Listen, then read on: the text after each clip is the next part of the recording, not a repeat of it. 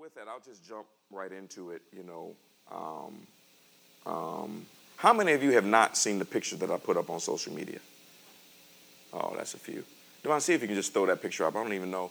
It was a grainy picture, but we'll see if they can just throw it up because, yeah, you can see it a little bit.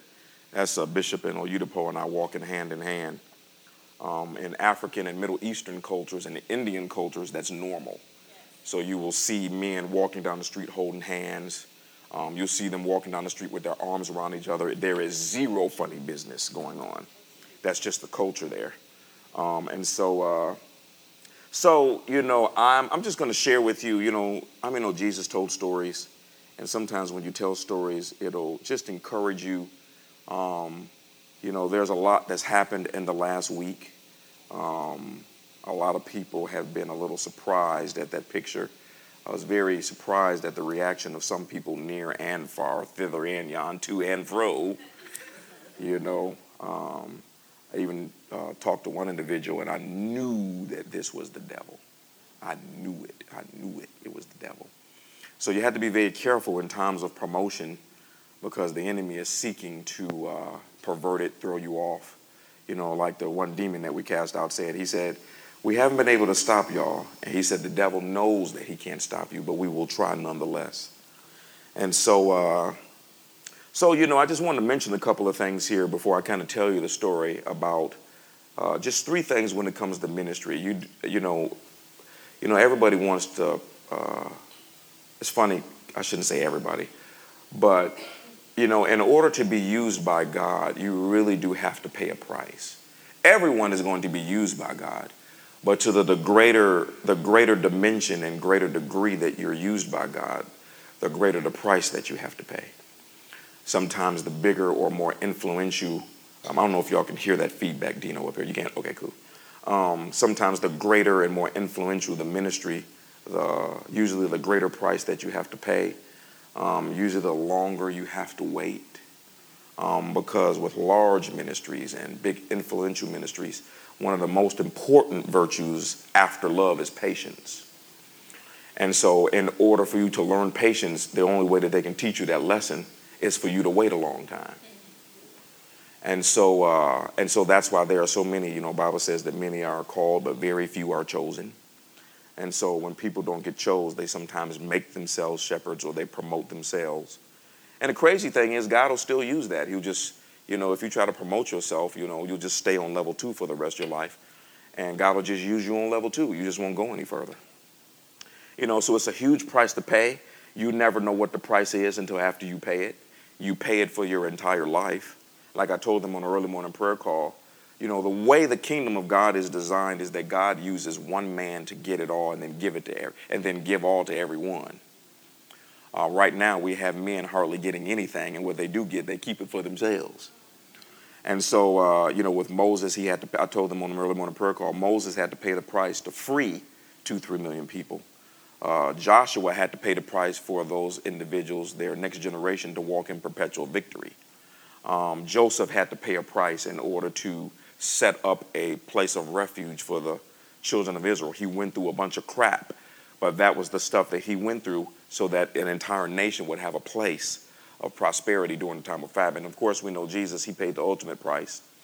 And Jesus paid it all and then gave it all to us. He didn't give it to us partially. And so that's how it is. So when you see me doing these things, it is not me. It is the Lord using one man to get it and then bring it back, connect yourself to things. My exact prayer when I started the ministry. So let me just share this one thing.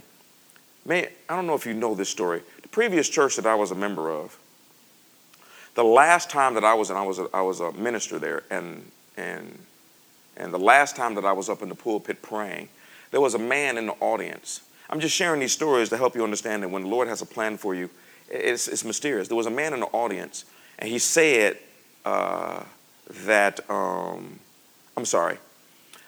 we had a baptism service, and I baptized this man with all of the other crews and ministers, and pastor was doing it, we were just dunking him in the water.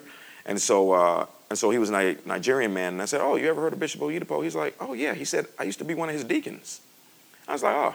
I said, you know what, I want to go to the Shiloh conference one day. This is before I knew I was supposed to open up a church. I just said, man, I want to go to that conference. This seems so amazing. Now, in his mind, he was like, who is this American talking about he want to go to a conference in Nigeria? And so the next Sunday, that was my last Sunday praying from the pulpit. That next Sunday, or a couple of Sundays after that, he said that I was praying in the pulpit, and he said my face turned into Bishop's face. He said right in the pulpit. And so I still don't know what this means, but he said, okay, I understand, Lord. And so the following Sunday, he walked up to me. He didn't say anything. He just said, here, these are for you. And he dropped a big black trash bag in front of me, and it was the 40 books that Bishop Oyedepo had written. And so he just gave them to me and then walked off.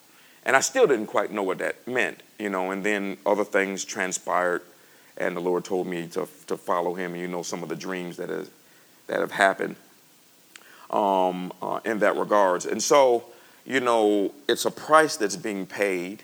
And when you pay that price, some people don't understand. It's impossible for them to understand because the one that's paying the price doesn't understand. Mm-hmm. And so the only thing you can do is just say, I have peace about being at this place, and I'll just follow.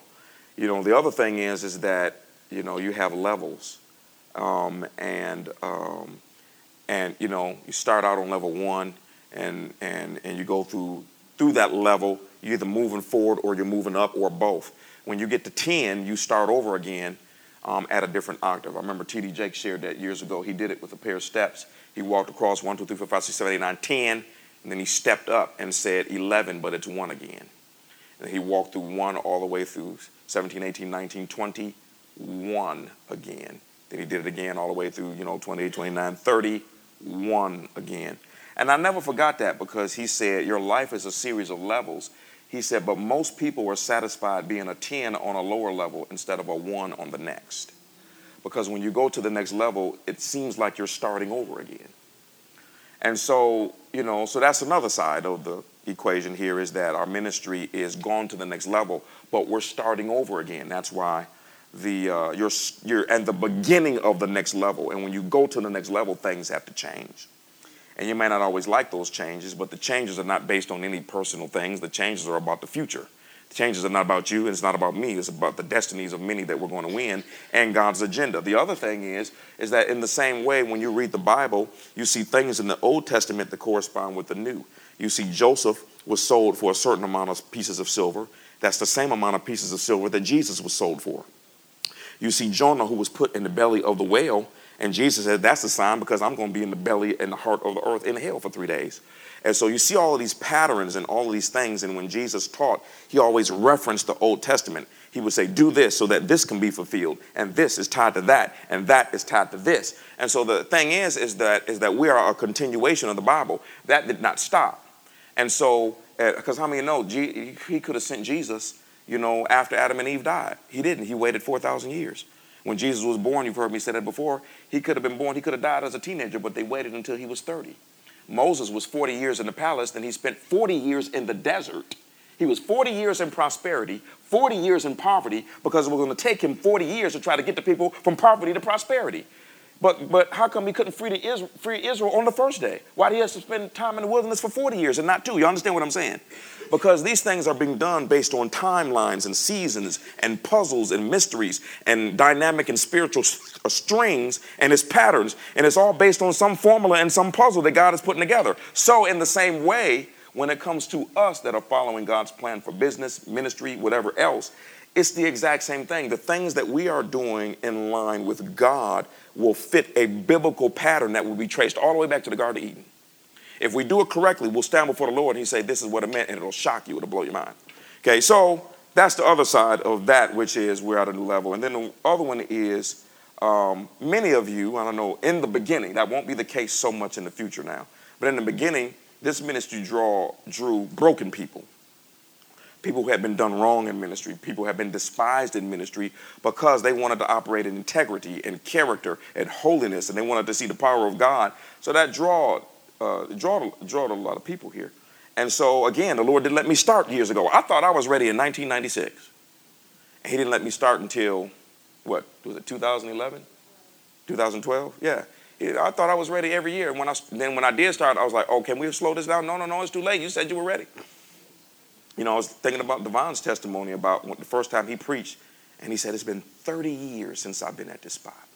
30, because he was done completely wrong. Him and Violet were done crazy wrong. They were done so wrong, most people wouldn't recover from that type of wrong. And so, but it's just mysterious how your restoration doesn't happen overnight. It happens over a period of time, because when God restores you, you got to be right so that you don't say, nah, nah, nah, nah, nah, nah. And that's why the restoration will be long, because he has to free you from the very poison that was put in you by the people that did you wrong.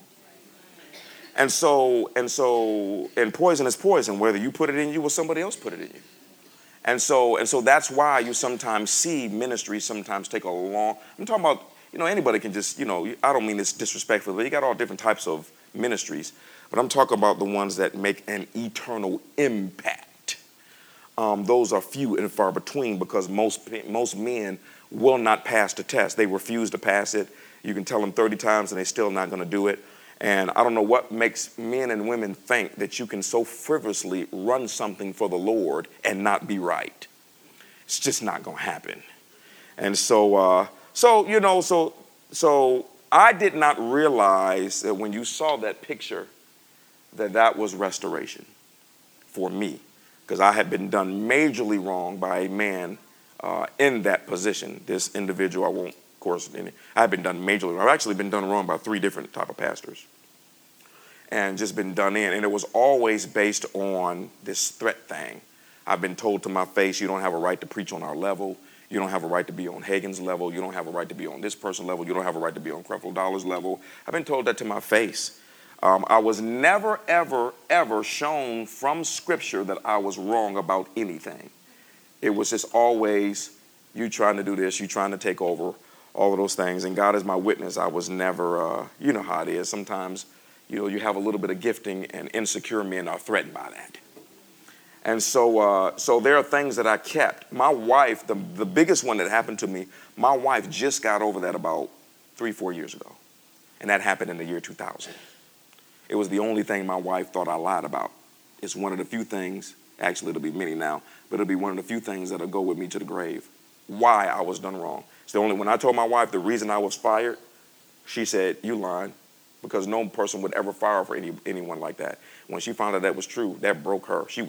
My wife was totally disconnected from church. Totally. She wasn't disconnected from God. She was done. When I say she was done, because she saw my heart and how I had been broken.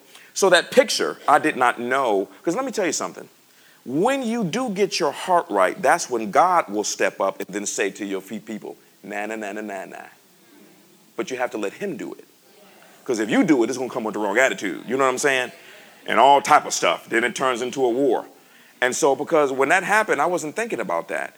But it was the replies of other people. There were people who were weeping when they saw that picture, because they knew that God had said, nah, nah, nah, nah, nah. Remember what Jesus said? He said, vengeance is mine, let me repay. Don't you. You're not qualified to repay. If you repay, everybody dead. Okay? If I repay, some people might get saved after if I do it. But if you do it, you're going to tear yourself up, your family, and everybody else. Okay, so just remember that. And when I heard a statement, it might have been by, oh, Jesus, what is that man's name? He preaches for Bill Winston a lot. He's from Zimbabwe, I believe. I'm not even going to move forward until I can remember that man's name. Thank you. I think it was, he made a statement that I had just saw. He put on social media, and it's very much true. He said, for ministries that are called by God, he said, for the first 7 years, you're not building ministry. The ministry is building you. And then you start. And so the problem is that people are making judgments about ministry based on what they see. But what you see is the norm, but it is not the norm when it comes to the kingdom of God. Because most people don't follow the kingdom of God, because the price is too hard for them. In order even to follow the kingdom of God, you got to basically just say, okay, I'm going to let Jesus drive, not have a bumper sticker to say God is my co-pilot. That's the problem. He riding and you driving. Okay. So I'm going to just read this one scripture and then share with you some stuff that happened. Deuteronomy 34:9. Now Joshua, the son of Nun, was full of the spirit of wisdom, for Moses had laid his hands on him. So the people of Israel obeyed him, doing just as the Lord had commanded Moses. So the picture that I'll show you, I'm just going to share with you just a few things that happened to let you know how that ended up happening. You know about all of the dreams.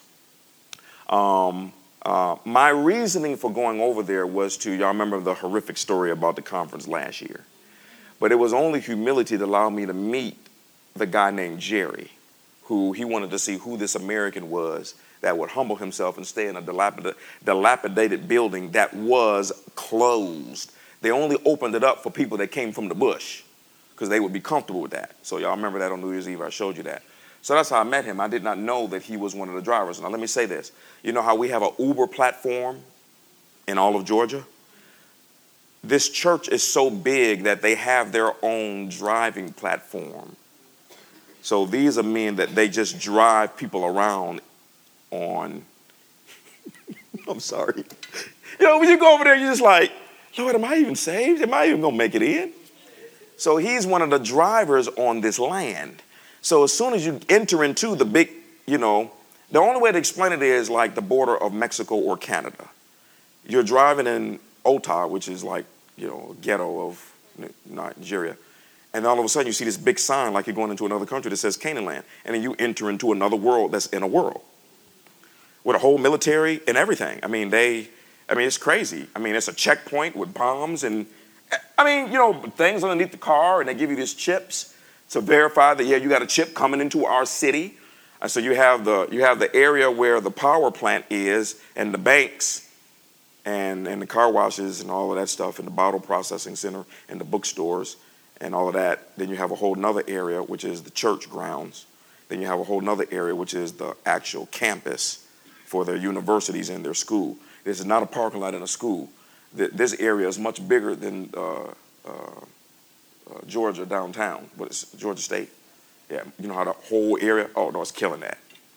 And then you have Canaan City, which is the actual city that they're building with houses and apartments and grocery stores and all of that. So whatever.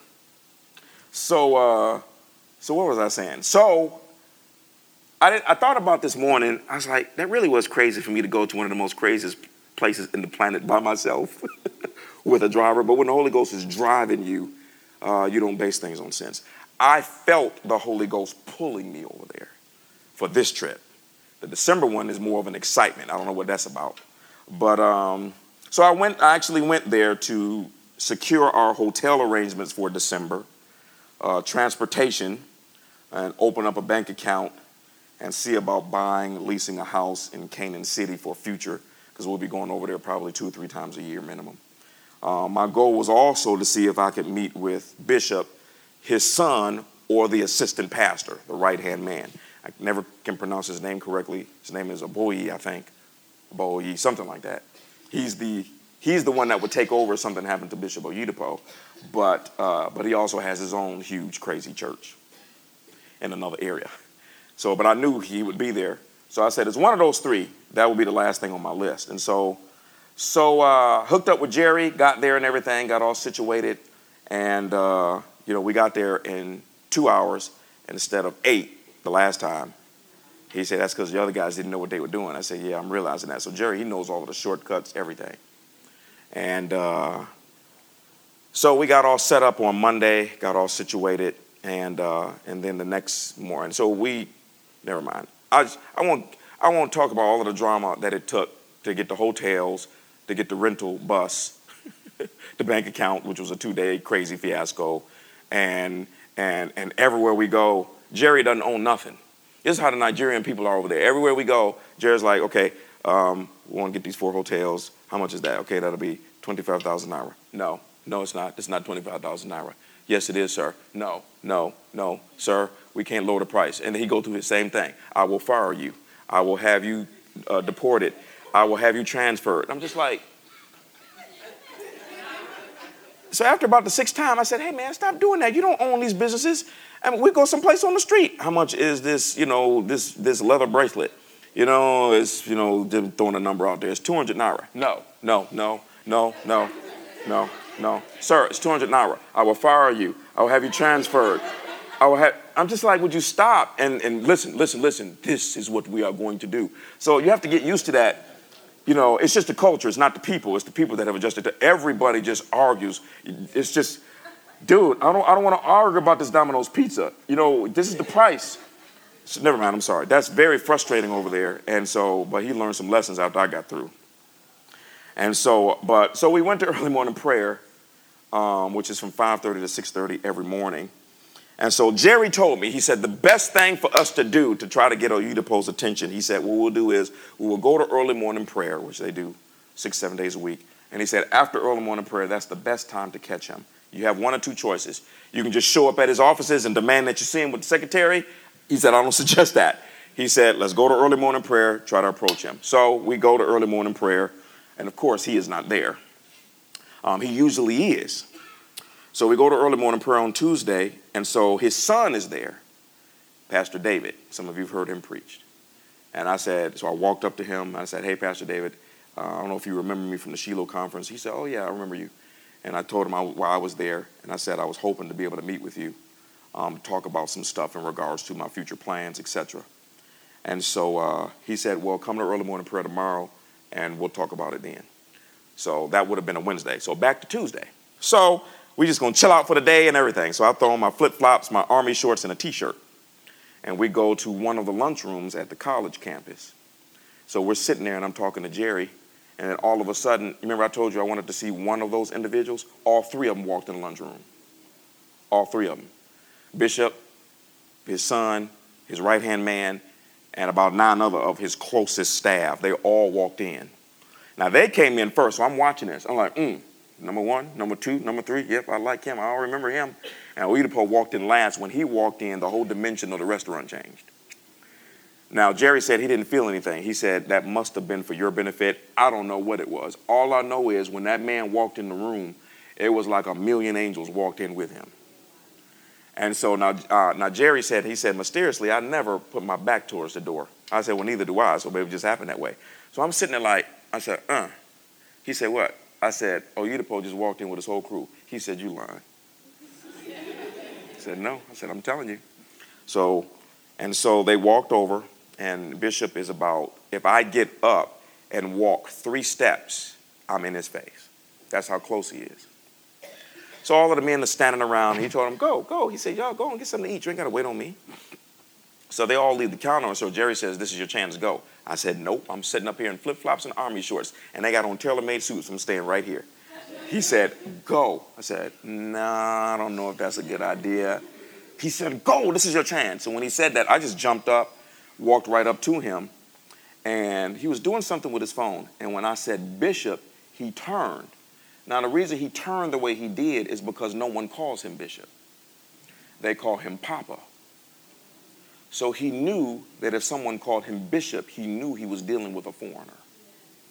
So he immediately turned, and I said, hey, I was here for the Shiloh conference. I let him know. I basically started spilling my guts. I was like, look, man, the Lord gave me 5 dreams. I'm from America, you know. I was gone. I was like, hey, I didn't care then. I was like, hey, I look like a bum. You know, but hey, Lord gave me 5 dreams, told me to follow you. And I said, I was at the Shiloh conference. I said, I'll be at this Shiloh conference. I'm here to try to set up this and set up that. And so as I was telling him where I was from, I mean, he started expressing like this. It was weird. I'm not saying it's the case, but he started expressing this joy as though the Lord told him someone was coming. That was his reaction. Like, okay, you're the one. I mean, it was the reaction. And so he said, you're here by yourself? I said, yeah. And he said, how are you getting around? I said, well, Jerry is over there. As soon as I said Jerry, he said, oh, Jerry. So Jerry comes over, and y'all remember that scene in Coming to America when Eddie Murphy went to the bathroom? Jerry over there, he ran over Jerry on his knees. Papa. So now I'm thinking, well, maybe I should be doing this too. Because I don't know the protocol here, you know. But they know that Americans are pretty much stupid, so, you know, they just let you slide with everything. And so he said, so you're the one that is driving around this runaway American. That's what they call men who, it's not been too many, but ones who leave America to join them in the spirit. That's what they call us as runaway Americans. And so I don't, you know, of course you doing that, you don't remember much what was said. So he said, how long will you be here? I said, well, I got here Monday. I'll be leaving Saturday night. He said, okay. He said, I was hoping that while I was here, I would be able to sit down with you and talk for a moment. And this is exactly how he did it. We'll see. Walked away just like that. How many know it ain't the time to be chasing? Well, what does we'll see mean? That means sit down. And so, so afterwards, Jerry is just like, he's freaking out because he's like, look, man, this does not happen. He said, I'm telling you, I've been here all this time. It does not happen. So, he was trying to overly push, trying to make something happen. So I had to tell him, I said, first of all, as nice as it is to meet him, I said, I'm not here to meet a man. I'm here to meet the God that made that man. And I said, if the Lord wants me to meet that man, I said, it'll happen without me having to try a whole lot.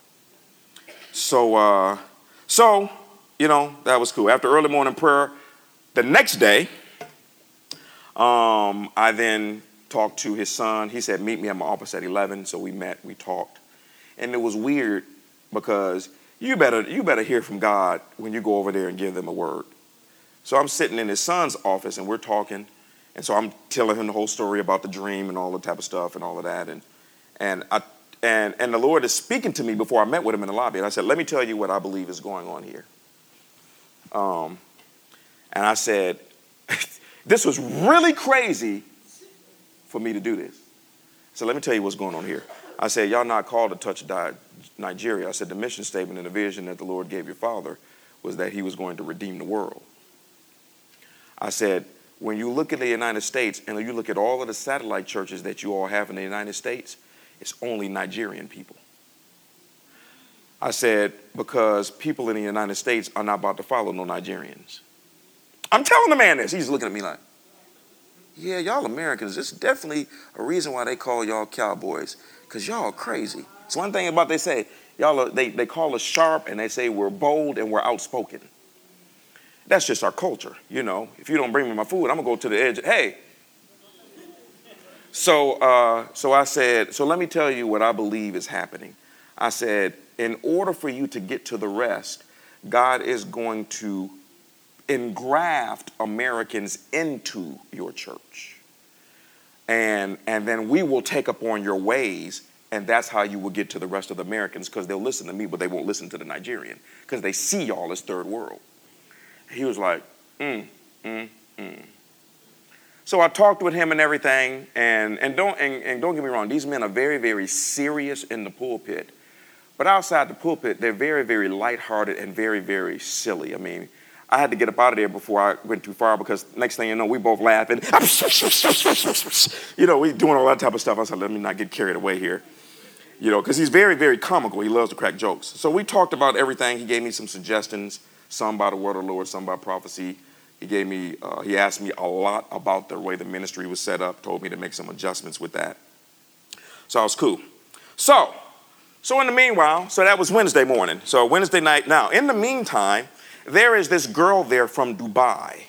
Now, we're staying in one of the hotels on the land, which is a 200-room hotel called the Guest House with its own restaurant. So we're staying there, and there's a girl from Dubai, and she knew Jerry also. Jerry said, do you mind if she tags along with us to early morning prayer? I said, no problem. So she said, the Lord told me to come here and meet him here. That's all he said. She said, I don't know what's going to happen. So Jerry said, oh, that means then you're supposed to speak to Oyedepo too. She was like, okay, let's make it happen. So he wasn't there. So on Wednesday night, Oyedepo preached. And it just was not going to work out for her to meet him. And so when that happened, we were going back to the hotel. Jerry is driving us. And I heard the Holy Spirit say, he said, I need you to tell her what Oyedepo would have told her. And so, I'm trying to, now finagle my way into trying to figure out how to make this happen. This is a single young lady from Dubai, etc. I don't want nothing to be looking funny business and stuff like that. So long story short, all three of us ended up going out to eat. So I started talking, and next thing you know me, I'm in ministry mode. Jerry's like, I gotta go. So it's her and I in the restaurant. I'm just preaching to her, and I'm jumping from subject to subject by the Spirit, subject to subject. And she's taking notes. And at the end, She said, now I know why the Holy Spirit told me that I was not here to see Bishop Oyedepo, but I was here to see you. She knew that before I sat down with her. But she didn't want to say anything. And she said, like the Queen of Sheba with Solomon, she said, you have answered every question that I have ever had. And she's a businesswoman from Dubai. So those were the little things that were happening, in that, the Lord sent this girl to Dubai to meet me there so I could answer every question that she ever had. But Jerry thought she was there for Oyedepo. Yeah, so that was crazy in of itself. So let's move over to Saturday. So we had an early morning prayer, Bishop Oyedepo, ain't none of them. Saturday morning, when I'm getting ready to leave, he's at early morning prayer. And so, this is the one time I did not wear a suit. I'm like, I'm not going to see the man. I'm not wearing a suit. I'm just wear a T-shirt and some nice pants, my black jeans and some shoes. So I'm sitting there and everything. And so we do the whole prayer, and it's very regimented. There's some things we're going to do by regiment more and more. Got to make a few changes. It's early morning prayer, and if you've ever seen it, it is timed. The first guy gets up, he reads one prayer point. And Father, in the name of Jesus, we exact vengeance upon every enemy that will prevent souls from coming into this church. Let's stand up on our feet and pray now. Everybody start praying in tongues, and he does that. He's just praying, and he does that for 9 minutes to the T. And then he says, in Jesus' mighty name we have prayed. Amen. You may be seated. He sits down, another guy gets up. Please rise. I'm like, hey, man, I feel like I'm in Catholic church, because you do that about 9 times. As soon as you sit down, the next guy get up. Please rise. Father, in the name of Jesus, we pray that the fresh wind of the Holy Spirit will bring new souls into the church. Rise up on your feet and pray now. Boom. So everybody just praying. 9 minutes to the T. Father, we thank you, thanks. In Jesus' mighty name we have prayed. You may be seated. Next guy get up. Father, in Jesus' name, boom, boom, boom, boom, let's all rise. So it's just up and down. Maybe they do that to make sure you don't fall asleep. So they do that for the whole hour, but for the last 10 minutes, one of the pastors gets up and speaks. If Oyedepo is there, he speaks. So he gets up and speaks. And as he's speaking, everyone takes notes there. They're trained to take notes. That's a particular style. For me personally, I don't like that style, because my style is I want to pay attention and only write down what's impactful at that moment. Then I will go back and listen to the whole thing. That's me. It's different styles, different strokes for different folks. So I looked around and I noticed that everyone's head is down. And the reason I looked around is because the man is preaching, but he's preaching at me. He's just staring at me, preaching. And every once in a while he looks to the side, then he comes back to me, preaching. And so I'm looking, is anybody else in the audience? And as he's preaching, the more he preaches, I realize that the man is preaching at me. Now, after it was over, Jerry asked me a question. He said, did you know that man? He said, I know this man. He said, that man was preaching for you. He said, he just let everyone else listen.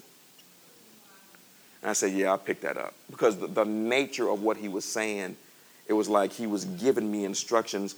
I mean, they operate at a different dimension, which, of course, we're going there and operate there to a certain degree. But so he did it. He preached his sermon. It's usually about 10 minutes. He went for 20. And then what they do is that when he's done, he then hands his sons or one of the other pastors a microphone. And they say, okay, now let's lift our hand and give God thanks for all the many wonderful works and preachings and prayers. And while they're doing that, that gives him time to exit the sanctuary so all of these people don't run up to him. And so in my fashion, my thing is, Lord, if something needs to happen, it will happen.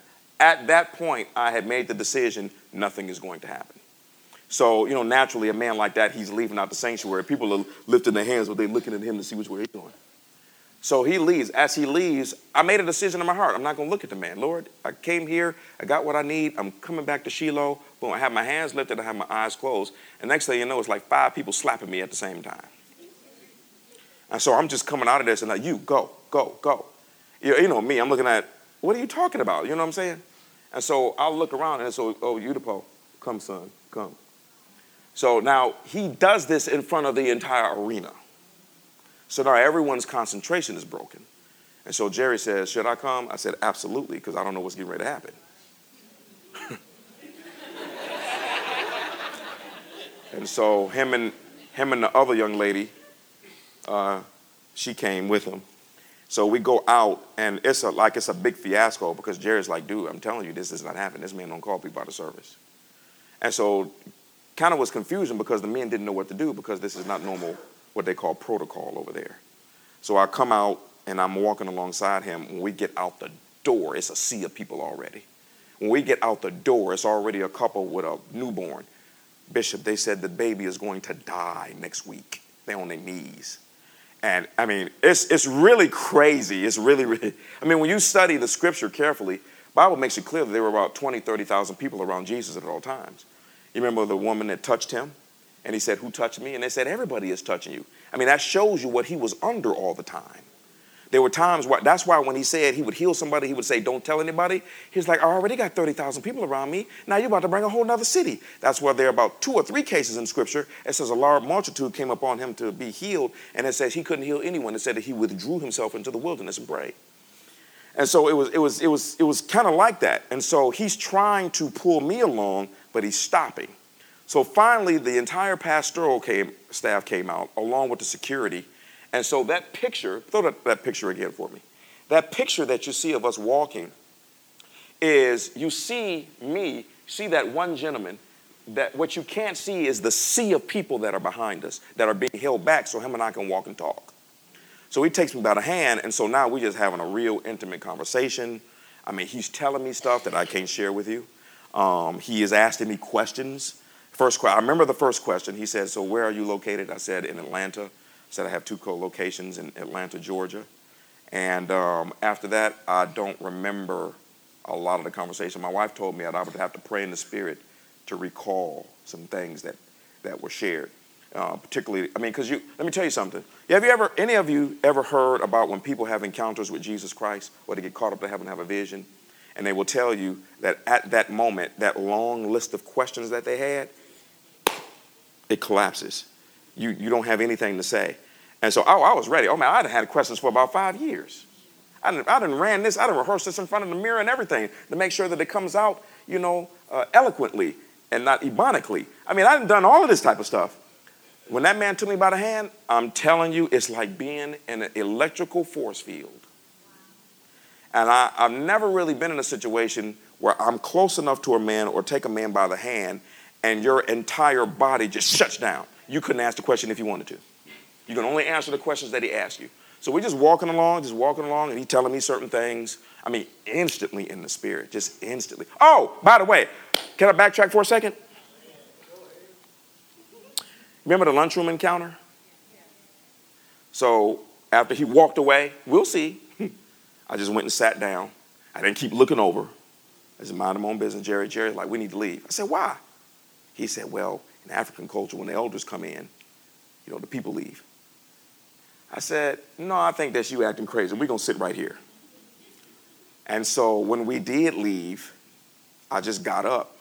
And Jerry said, wave at the man. He's waving at you. And so I looked, and he was waving. And so I waved back. We went out the restaurant. Over to the left, there's a little store. And I got a bunch of bottled water. When we got the bottled water, when I was coming back across the restaurant, we literally, bam, ran into each other. Bishop and I again. And so because we ran into each other, he took me by the hand and started joking with me. How much water do you need? I mean, he was joking. And Jerry is freaking out. He said, man, I'm telling you. He said, I'm telling you. He said, the Lord is orchestrating this. He said, and let me tell you what the man is going to do. He said, that man is going to go back to his office or get in the car, and he's going to say, Lord, who is this man? You could feel it. You could feel the angels and the Holy Ghost orchestrating things in such a way where I kept running into him. I can't even explain it. You just knew it. He knew it. I knew it. But we were both trying to pretend like we didn't know it. So we're walking hand in hand, and we're walking for quite a ways, quite a bit. And then the last thing I remember saying is, so I'll be here for the Shiloh conference. I said, I'll be bringing some of my team members. So I'll be setting up some stuff. And he said, good. He said, I'll see you for the Shiloh conference. He said, keep in touch. And he said, I'll see you soon. And he said, now take me by the hand. Took me by the hand. And this is just how he did it. Receive grace now for the next level of ministry. And then just like this. They don't sit up there and see if you fell out or anything. Boom! I mean, he just went into another realm, and as soon as he was done with the prayer, he does this. See, T.D. Jakes does that. I don't know if you notice T.D. Jakes, he'll do something, he'll turn his head real fast like that. If you notice every Denzel Washington movie, there's always a scene in the Denzel Washington movie where he pauses like this for a second. See, in every movie. So that's what he did. And it shocked me that he did it so fast and it was so powerful. And he just shifted to get into the car because it's in front of everybody. I mean, it's a sea of people enough to fill a huge sanctuary. And so as soon as he does that, Jerry says, "We got to go." I said, "Why is that?" He said, "Sir, this does not happen." He said, "You're going to have a problem on your hand if I keep you here." So I said, "Okay, let's go." So right before we left, Bishop Oyedepo got right back out the car to talk to somebody.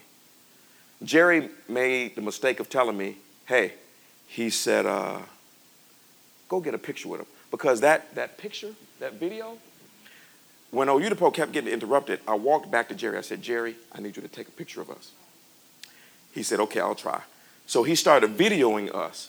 That is about 5 seconds of it. I was able to pull a still picture from the video because security said, "Turn that phone off. Turn that phone." They were threatening him. You can hear it in the video. And he kept saying, "I'm with the American." They said, "I don't care who you with. Shut it off." But he was able to get that, and I was able to pull that picture. So we didn't get him laying hands on me. It was a long time. And so he got back out the car. So Jerry gets in the flesh. Now, we already got a whole video. The man that pulled me out of service in front of his whole church, and he lay hands on me. Jerry comes where I did. Now you need to go back and get a picture. I told Jerry, "No, I don't think that's a good idea." He said, "Go." I said, "No, I'm going by the Spirit for real." "No, I don't think that's wisdom." He said, "Man, go." What do? I go right on over there. And they let me through because they know I just talked to the man. And so Bishop Oyedepo, he saw me. So when he was done with the person, he gave me audience. He said yes.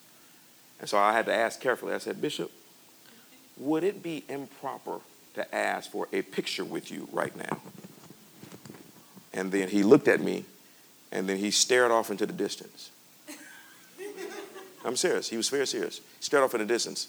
He said, "Not right now, son. Not right now." I said, "Yes, sir." And I left.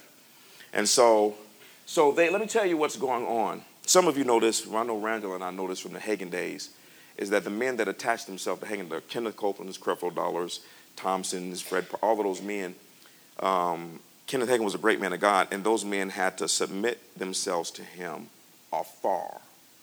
They had to be there, sitting under his feet when he did not know who they were, because they were after the anointing that was on his life.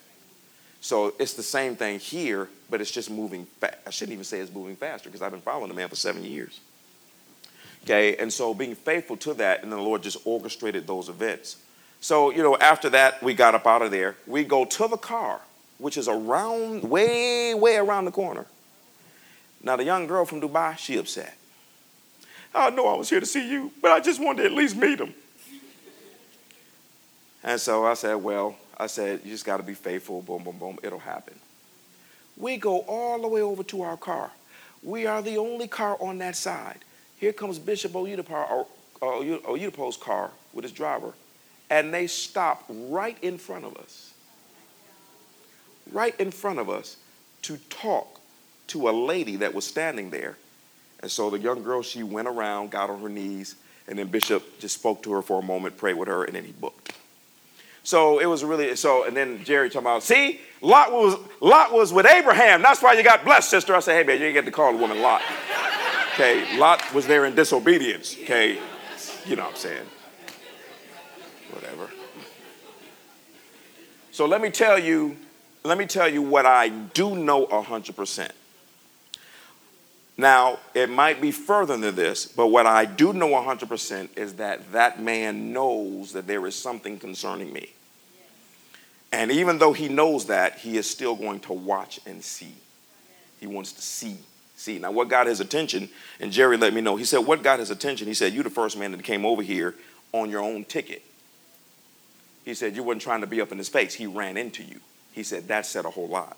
He said, "But I'm telling you, He said, now, he could know more. The Lord could have said something. Now, please don't get it in your head. There's not in a million years the Lord has called me to take over that man's ministry. That's not going to happen. I'm standing by behind right here in America. But there's something to this connection between him and I. And we'll see where it goes. So, that's pretty much, what happened. All of the side stories is just comical stuff in regards to running up and down them roads and almost falling in the river because it flooded when it rained and dealing with all of their antics, and everywhere you go it's just arguing. And, ladies, don't take this the wrong way. No, I can't say that. I can't say that. I can't say that. No, I can't say that. I just can't say that. It's a different culture. So I was next to a Nigerian lady who's a pastor or minister. And she had this really, really, I thought it was a weave. It was really, really sharp. Kind of came down and it was braided at the end. We really weren't paying attention to each other, And so she was seated right next to me. And so, it's an older lady and whatever. And so then we were making small talk. And then I looked over and, I literally almost screamed. I don't even know what I'm telling you. Yeah, ladies, don't take your wigs off in public. Just don't do that.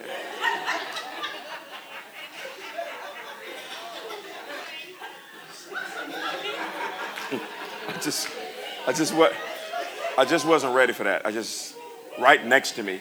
And then the problem is she kept putting it on and taking it off. It's like, oh God, would you stop? So I just saw a lot of that over there. I wasn't ready for all of that. Okay. So let me say something that I did learn from them. And they said the stories that we share are severely watered down. Shared that on the prayer call. And Oyedepo said that, he said, there are things that I will share. He said, there are things about me, he said, that they will not find out until after I'm dead. He was talking about the importance of, don't tell people everything. And he said, because there are things that have happened where the people will think that I am God if I tell them what happened. There are little things that I learned, like I wondered why they have, if you look online, Bishop Oyedepo and his wife, they sit in two white chairs. Those chairs are brought in and brought out only for the services. There are little things, little adjustments that I'll make in the future. There is a microphone that is only dedicated to them, no one else. This is not because they're specially anointed. It is because of something that happened. Many of you had heard that his wife had gotten, maybe you didn't know that his wife had gotten severely sick. Did y'all know that? Yeah, she had gotten, years ago, she had gotten severely, I'm talking about sick at like Job sick. And so Job sick to the point where if you just touched her hair, it'd fall out. She was literally on the brink of death for months. And so they flew her to America. They have a house here in America. And so they flew her to America, and she was under the watch of some of the evangelists and ministers here. Kenneth Copeland was one. And Oyedepo kept in the ministry. He would fly in and spend time with his wife. And so she was really at the point of death. The doctor said they don't know what's going on. And so long story short, it was a woman that they had a woman that was close to her, like an aide or a secretary, and somebody that they really raised up from the bottom, off the street, etc. And what happened was a group of witches wanted Oyedepo's wife dead. So what they did was they convinced this girl to steal one of her prayer cloths or something with her clothing, and they brought it to her, and they placed some wicked curse on it. And then the girl brought it back to faith, and then the next service she fell out in front of everybody. No wonder the button came loose. Got me up here looking like John Travolta.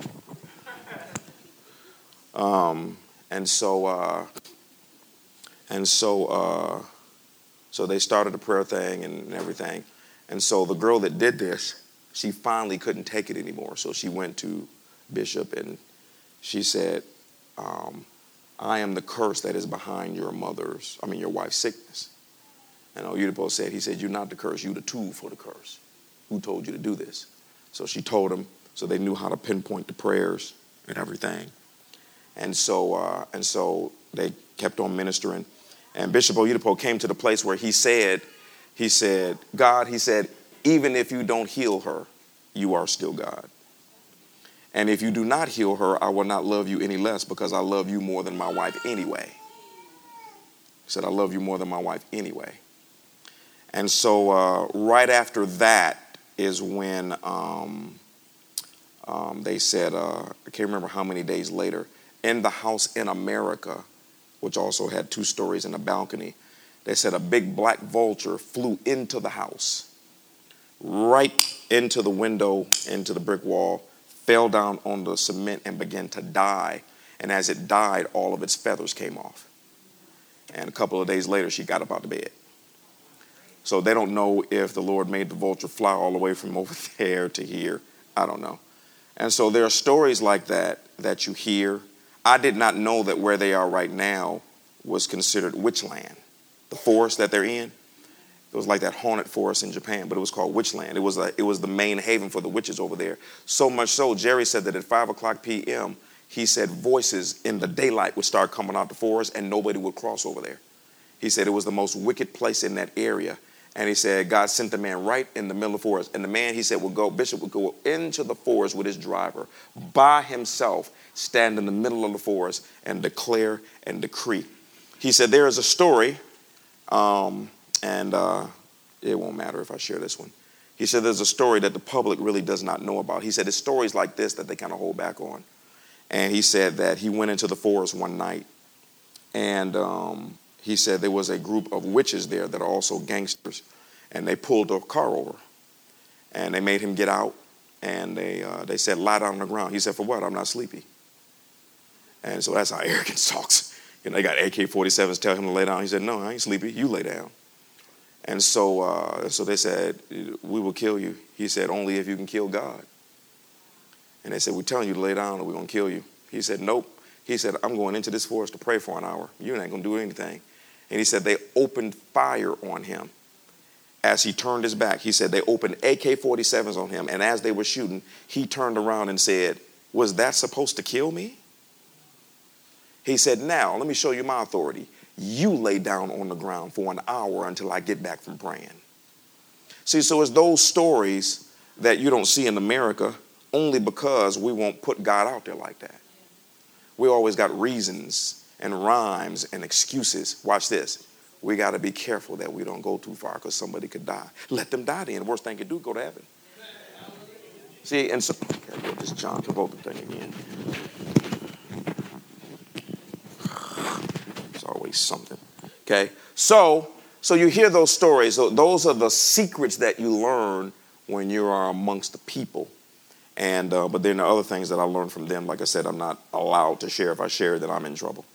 Okay, so so it's not a coincidence that happened at this moment when we set this new vision about the 12 pillars of destiny. How there'll be a theme every single month, doing the thing with the small groups. They opened up 5,000 churches this year. I'm like, how is that even possible? You didn't add 5,000 members. You opened 5,000 churches? Yes. Whatever, dude. I'll find out about that later. But the things that we're doing with the small groups and what we're doing, one of the things that I believe the Lord pressed upon my heart is that when we do the small groups, there are quite a few people that follow us in other states. They are members of our church. They give online. Some of them on early morning prayer call, and they listen to the messages. When I was gone, I had 2 people reach out to me about being online members. And so one of the things that I believe the Lord has told me that we are supposed to do is that, we talked about the whole house church thing. We will be starting that in other states. So let's say, for example, if Randall lives in Florida, then what we'll do is say, well, if you consider yourself a member of a church, we will let you start building a network there in Florida. So this is going to happen probably in Detroit, Florida, Tennessee. I got a huge following in Las Vegas, California, And so the whole paradigm of the small groups growing, and how you can evangelize the groups. And one of the things the Lord showed me about the house churches in other cities, that they would meet on Sundays. And eventually they'll be tuned in to when we do stuff live. So what the Lord is doing is global. And what I believe is that he's attaching us. He's going to attach men to this man to reach the people that this man can't reach. So it's going to be very, very interesting to see what happens. So that's the plan that we'll begin to work. The 12 pillars, house churches in other states. I'll tell you, it's 8:07. I'll open it up for a couple of questions if you have. So that was nothing. It's nothing really, really crazy, but something is going on. He knew it. And even though I've been following him, he seemed to know it more, because I would ask him certain things. He would pause like he wanted to tell me something, and then he wouldn't tell me. And then he asked me a question. And I would answer it. And we're walking hand in hand. And I'm telling you, I'm walking with this man. And while he's talking, I'm like, okay, just one question. Come on. I can't think of nothing. I mean, it's like somebody removed my brain out of my body. It's probably Jesus saying, this is not the time for you to ask your stupid circus questions. Shut up. Okay, so remember this, is that what we are doing, I'll say this lightly. Unfortunately, some of you, many of you won't be able to ever go over there, but we're going to get that for you all. So, I did not know I was going to have to go over there twice with the money that we were saving. So you can definitely continue giving for the Nigeria trip for December. But that's stuff that money won't buy. When that man laid hands on me, there was a posit of him that's in me now. And the next day when I woke up, I could feel it. And when I felt it, I did not like it, because I knew that there was a responsibility that had been placed on me to do what he did. And I did not like the way that felt, because it's a weight and it changes you. You'll see the change more and more in my personality.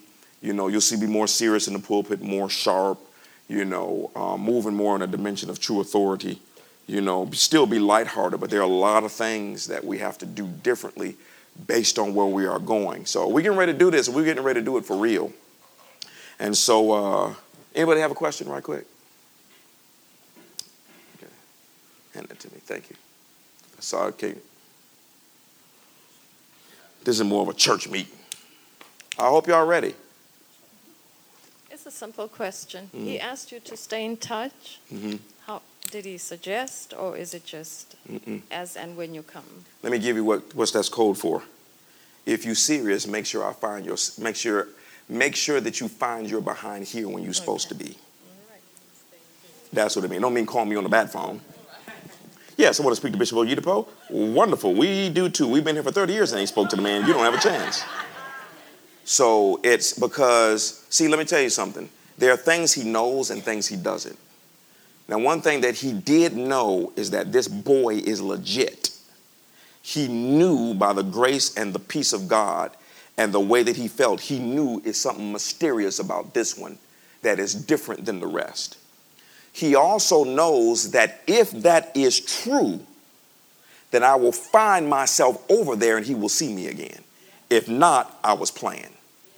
Because you don't get that y'all, you don't get that dimension unless you're ready to spend some time, some effort, some money, some energy. The flight, I don't know what happened on the flight back. I'm just now back up to health pretty much, because I don't know what happened on the flight back. On the flight back, I had to fly 9 hours from Lagos to Amsterdam, then wait 3 hours, and then fly 10 and a half hours from Amsterdam to Atlanta. That wore me out. With all them Nigerians acting crazy on the plane. It's just the culture and it's people. Okay? And so that was the end of the trip. So it was very difficult. When I came back, Devon and my wife picked me up from the airport because they left the Riverdale location. And I was fine until I got home. And when I got home, I woke up like 5 hours later and thought I had been asleep for 20 minutes. Because when you go, let me tell you something. Let me tell you something. Now, I could be wrong. I don't believe I have the ability to come up to, I don't know how to explain it. Let me explain it. This is the work day of a pastor there. Early morning prayer from 5:30 to 6:30. Then you go back home for a moment because you live on the property. Then you come back at 8:30 for devotion for a half an hour. Then you work. At 12, you go to lunch, but most of them don't eat, so they just pray from 12 to 1. Then they work from 1 to 5. Then they go back home for a few minutes, and they come back to the church for prayers. That's from 6:30 to 7:30. Then they go back home, and the pastors have to come back to the church from 10 p.m. to 12 a.m. for prayer. Then they go home, go to sleep, and start that over day. That's 6 days a week. The only off day is Monday, but they still got to come to prayers. So that's how they roll it. So when I was over there, I only got 4 hours of sleep every single day. And that's their culture. They don't sleep. And it's insane. So you're not used to that. But the presence and the grace begins to conform your body to it. Your body begins to change to what you are stuck and planted in. And right about the time you get ready to get used to it, then you shock the body and come back to the dimension you came from. And so I had I did not know what time it was. I didn't know what day it was. I kept getting my days mixed up. And I was just really, really messed up. Typically, you go overseas, it takes about 2 or 3 days. But for that trip, it takes about a week to get over. And it's not just the culture. Traffic alone is the most insane thing that you have ever seen in your life. It's the entire thing. You go from one level of insane to another level of insane. It's the traffic, it's the people, it's them arguing, it's almost getting in an accident every single second. Then you go into another dimension, and then you can't keep up with them because these guys don't even sleep. They just pray, do the word, evangelize. That's all they do. They don't have a life, what we consider a life. They have given themselves totally to the gospel. They don't go anywhere. They don't watch movies. They don't watch TV. They don't go to concerts. They don't go to the movies. They just go to church and hardly spend any time with their wives and family. It's just unreal. And because there's some things that I saw that I was like, no, I think that's just going a little too far. I'm not about to do all of that. And that's okay. You know what I'm saying? But of course, at any ministry, there are things that we do a little bit better than them. But the core of what they do, they're killing us. And this is the reason why it took so long for me to get to this place, because you don't understand how long it takes to take an American group of people like this and conform them to a culture that is that high level. It'll kill you. And matter of fact, they have a revolving door with ministers. Because the first question that they ask you before you become a pastor there is, well, do you have a problem sleeping on 4 or 5 hours a day? And they said a lot of pastors can't handle it because they can't handle it. That's why you hear Oyedepo say, I don't need to go to the gym. I am one. I mean, it's really insane. But see, if you pay attention to Jesus' life, watch this. Preach all day, then multiply fish and loaves, then prayed all night for 9 hours, then walked on the water and caught up with a rowing boat that had rowed 4 miles out to sea. It was 8 miles across. Before he got in the boat, let Peter walk on the water, started to sink, brought him back up. They walked on the water, got back in the boat. The Bible says the boat was transferred to land 4 miles in 1 second, got off the boat, and started casting demons out of a man. When was he sleeping? It's a different dimension that they operate in. Now, we're going to get there, but it's a different dimension. It's a dimension outside of time. It's outside of logic. It's straight scripture in kingdom of God. It's we are one with Christ. As Jesus is right now, so are we in this earth. And they tapping into that. While we over here, well, church can't go anywhere unless we have a cafe in the lobby. Give people bread and donuts before service. You must be crazy. You see Jesus doing services. Did you stop by our cafe? No, I didn't stop by your cafe. I'm sick. Does the bread heal me? Never mind, let me just stop. Next question, so I don't keep y'all up in here. Pastor Turnbull, last time you went to Nigeria, you mentioned that you felt safer there or secure. I guess you were in Canaan land, and when you came back to the United States, there was like this fear that overcame you or a dread. How was that experience this time? Well, I was used to it more. You feel completely safe on the land. Now, with me, after the first time, I just relax. So it doesn't matter how dangerous a situation is. I tend to relax. Now, the other thing is that I knew that I was supposed to be over there. I knew that beyond a shadow of a doubt. So because of that, you don't have any fear. I'd already prayed for the Holy Spirit to cut a road, cut me another dimension within a dimension so that my dimension will be smooth. So in the midst of all of the traffic and all of the craziness, I'm just at peace. Everything else You know, one time they had some checkpoints and the police stopped the vehicle, and I'm just crazy. I don't need to tell you that story. But yeah, the land is, it is, the closer you get to heaven, the more secure you feel. And so the land is closer to heaven than anything in America. So I went to that mission, and because of the level of peace and safety that I felt, it wasn't that I was in danger when I came back to America, but I came to a lower level that I recognized was not as secure as the one I just came from. And so they have a rule, because you people that don't live on the land, I mean, when I tell you, the only way to explain it, you all, is right now we are in Austell. You drive in any direction, and let's say Marietta. Imagine you drive to Marietta, and the entire landmass of Marietta is the church. And everything in Marietta is what the church is building. So that's the way to explain it. So they have a rule that if you don't live here, you have to go, because the people will live on that land and they will not leave. Those people will sleep on that land. And with the Shiloh Conference, I mean, y'all, hundreds and hundreds of people. In Scripture, it says that the people, in the Scripture, it says they came and met at Shiloh, and the land was subdued before them. You see that there. I mean, I'm talking about these people with their babies are spending the night on the ground just to be there. No, I do not have my ringer on in the pulpit. I should answer the phone with this telemarketer and keep on preaching. Anyway, sorry about that. And there's nothing I can tell you. There's absolutely nothing that I can tell you to give you a picture of it, because you can't see it. I could video for 15 minutes and you still don't see it. And that's just one spot.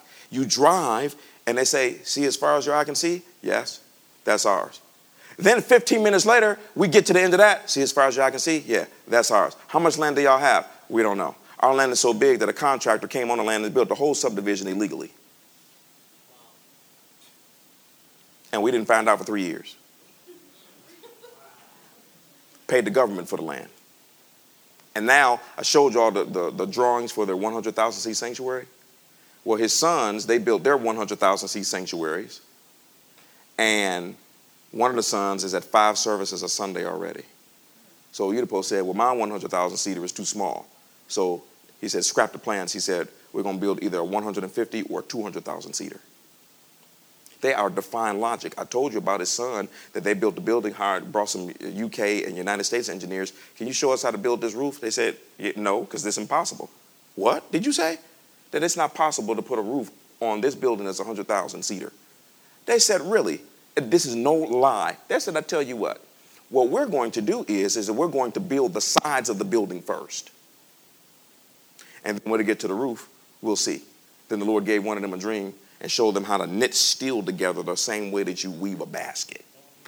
And the United States engineer said, sir, had we not seen this, we would always say it's impossible. You just taught. So over there, you have this constant influx of Chinese, UK, and American and Canadian engineers who are learning engineering from the church. It's unreal. I saw some of them there when I was there. Who are them? Engineers from America coming over here trying to figure out our secrets. See, and so, you know, of course, you got the whole thing of people judging them for, y'all, let me tell you something. I'm going to leave that alone. Y'all, you are a fool if you're going to judge them because they got a mega church. You have no idea what these men are doing with their money. You have no idea. These men are beyond wealthy, and the members don't care because the members are sharing. I can't even tell you what the stuff is doing. It's so unbelievable. But I said, okay, I can do this, and I've given myself a 20-year window to do it. You know, they just celebrated their 20th anniversary on that land. Anybody had another question? I'll do one more. I don't want to be hogging up all the time. Go ahead. Okay, so like you said that one man paid a price, and it took 30 years. Mm-hmm. So do we have the experience of the disciples to where our time period will be shorter, or is our following you like you following Bishop? Will we have to put that same amount of time in? Like, do we have that kind of time? Well, I mean, that's a difficult question to answer. And because it's not me really reinventing the wheel, it's me connecting myself to the wheel and becoming another wheel. And so technically the ones who come behind should move faster. Sometimes they don't, because the ones that come behind are supposed to be bigger. So the thing is that one man, it's like a man, he plows a path. And the best way to explain it is, a man goes 10 miles down the road. Then the Lord says, okay, now I'm going to let some other people start following you. You keep on going, but they should be able to move faster because you already know what to tell them to look out for on that road. And so all of that is mysterious because you don't know the Lord's ultimate plan, and he doesn't reveal it to us. Otherwise, we start trying to help God out. How many know God does not need our help at all about anything? And so it's just a whole mysterious thing. It's really, really simple, and that is, Paul said, follow me as I follow Christ. You know, this ministry is following that one, but the people that are here are following this ministry. Because there are still, the core of what I'm following the core, but like I told Jerry, there are just some things that I have to adjust because it is America. Like for them, you know, when they do their 21 days of fasting and prayer, the people go and live on the land for 21 days with no food. How many know that ain't going to happen here? Y'all will get on an early morning prayer call and fight the urge to eat some cookies, you know what I'm saying? But you can't do that here, so that's why we called our prayer call the digital mountain. Yonggi Cho goes to a mountain. There they go to the fields. Here we go to the prayer call. So it can be done, but you have to adjust certain things. Don't ever say that you can't do what someone else does. You can do it, but you might have to do it differently and get the same results. So it's those things. So granted, I don't have all of the answers. I just know that I'm on the right path. I just know that. And even though I'm on the right path, next year I could get off the path. So this is not something for me to be arrogant about. Oh, Lord, look at me. No, you got to humble yourself even further now, because the greater the glory, the more you can drop. The higher you go up, the easier it is to fall. And so you have to be very, very careful. That's why most men don't make it, because they start getting a big head because of who they're connected. And you know, and let me tell you something. There is a spirit out here, even in the church, where you know how the kids are in school. My daddy can beat your daddy. My daddy can beat you. I've been in other circles with pastors, and one pastor would say to the other pastors, guess who his spiritual father is? I didn't ask you to tell them that. But see, that's the mentality, is who got the best spiritual father. It's terrible, y'all. It's very, very terrible. And so I have to be totally honest with you. I'm really, you know,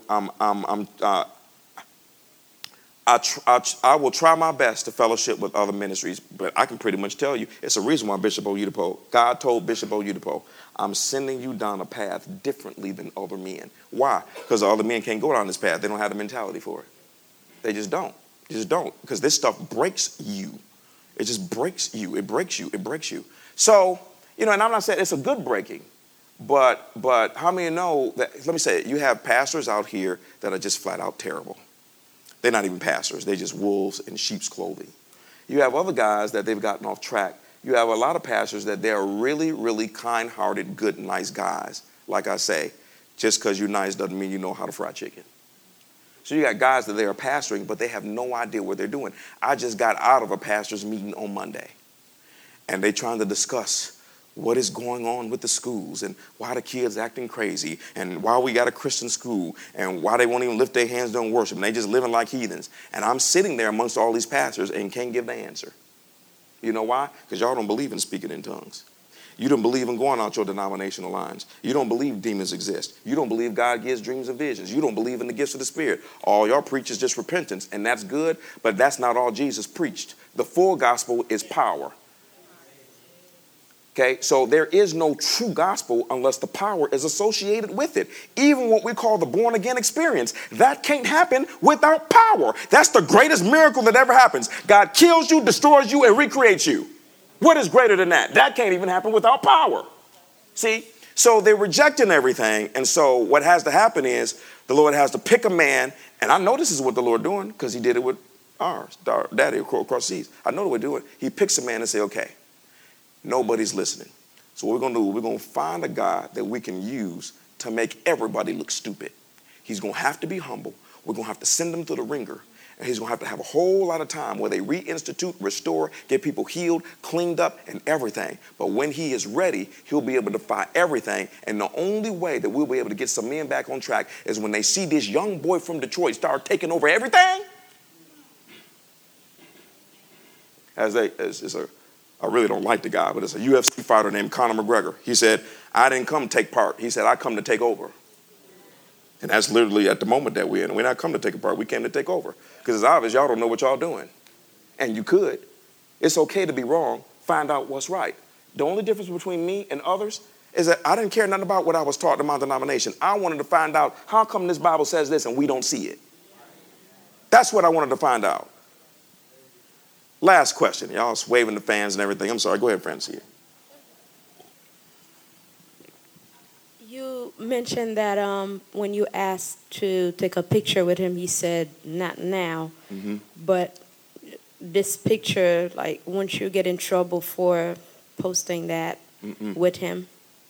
Not really, because if you look at my post, I neither mention his name nor Winners Chapel, and it's from behind so it can be easily denied. That's the reason why I used it. Now, I was out of order. I remember at the last conference, I was sitting right next to him, and I knew I was out of order. I didn't even care. You know, you're next to a man like that, well, I'm going to get me a picture today. And so what I did was, I put my iPad up, and I hit the button. Oh, man. So I moved it up, shit like that, hit the button, bam. And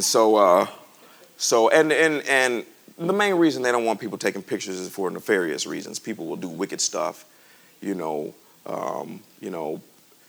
guy will put his head on top of Bishop Oyedepo's body, and a church I was at in Detroit. I mean, there was this crazy lady that had joined the church, and the service ended, and the lady had taken a flyer of the pastor and his wife. She had cut out the wife's head, put her face there, and was handing out the flyers as the people were leaving the church. People do crazy stuff like that. My wife has her real estate license right now, and already she done got 2 crazy calls, crazy texts, because she has to make her phone number public. So one guy texted her at 3 o'clock in the morning, wake your fine A up, and text me back. So my wife told me not to do it, and so I was honestly going to tell my wife, hey, I'm going to pull out my guns, take a picture of me, hold my guns, and then take a picture of me and text back and say, I'm awake. So whatever. You got crazy people out here. So yeah, that's the reason why. And so you try to respect that, and they know that their pictures are going to be taken, but they don't want to get into the wrong hands. So it's a trust thing. It's when you are that high level. Oh, so you remember the story that I told you about the girl that was close to them and did that thing? So that's the reason why now they guard their personal property around people. So those chairs don't just sit out there. After service, those chairs are taken to a secure place. Their microphones, their handkerchiefs, they're all put in a safe place, an environment, so nobody else can get access to them, because it is that serious. Satan is going to try. He's going to try, and he's going to try, and he is going to try. But it's an amazing thing to see, folk. So this is just the beginning of what's going to happen. I will, from year to year, I'll be taking different ones over there. I need my team to see it first. So over the next couple of years, I'll be taking them, and we'll plan for it accordingly and save up for it, so it won't be some type of thing unless the Lord does something. So but it's an amazing thing. So y'all good? So get ready. We're going to be starting to form things. Parts of the service will remain the same. Parts of them will change. Some of the aspects of our departments will be making adjustments on those, as well as even the prayer call, we'll be making adjustments. So all for the purpose of pushing. We're going to push social media, videos, all of that. Small groups I'm really excited about, because I'm totally delivered from the mess. And small groups will be used as house churches to expand. There's no limit being placed on it, no limit. And so one of the most beautiful, this last thing and then I'll close. One of the most beautiful things that I saw was on Saturdays, hundreds of people show up, the volunteers, and they prepare the grounds for the services. And so I know every morning there was this little old lady with those little whisk brooms singing African songs in front of one of the many prayer chapels, the one we were at, seats 3,000. And she's out there sweeping, keep everything clean, sweeping. So on Saturday, all of these volunteers come and they wash the sidewalk. You're talking about a big property.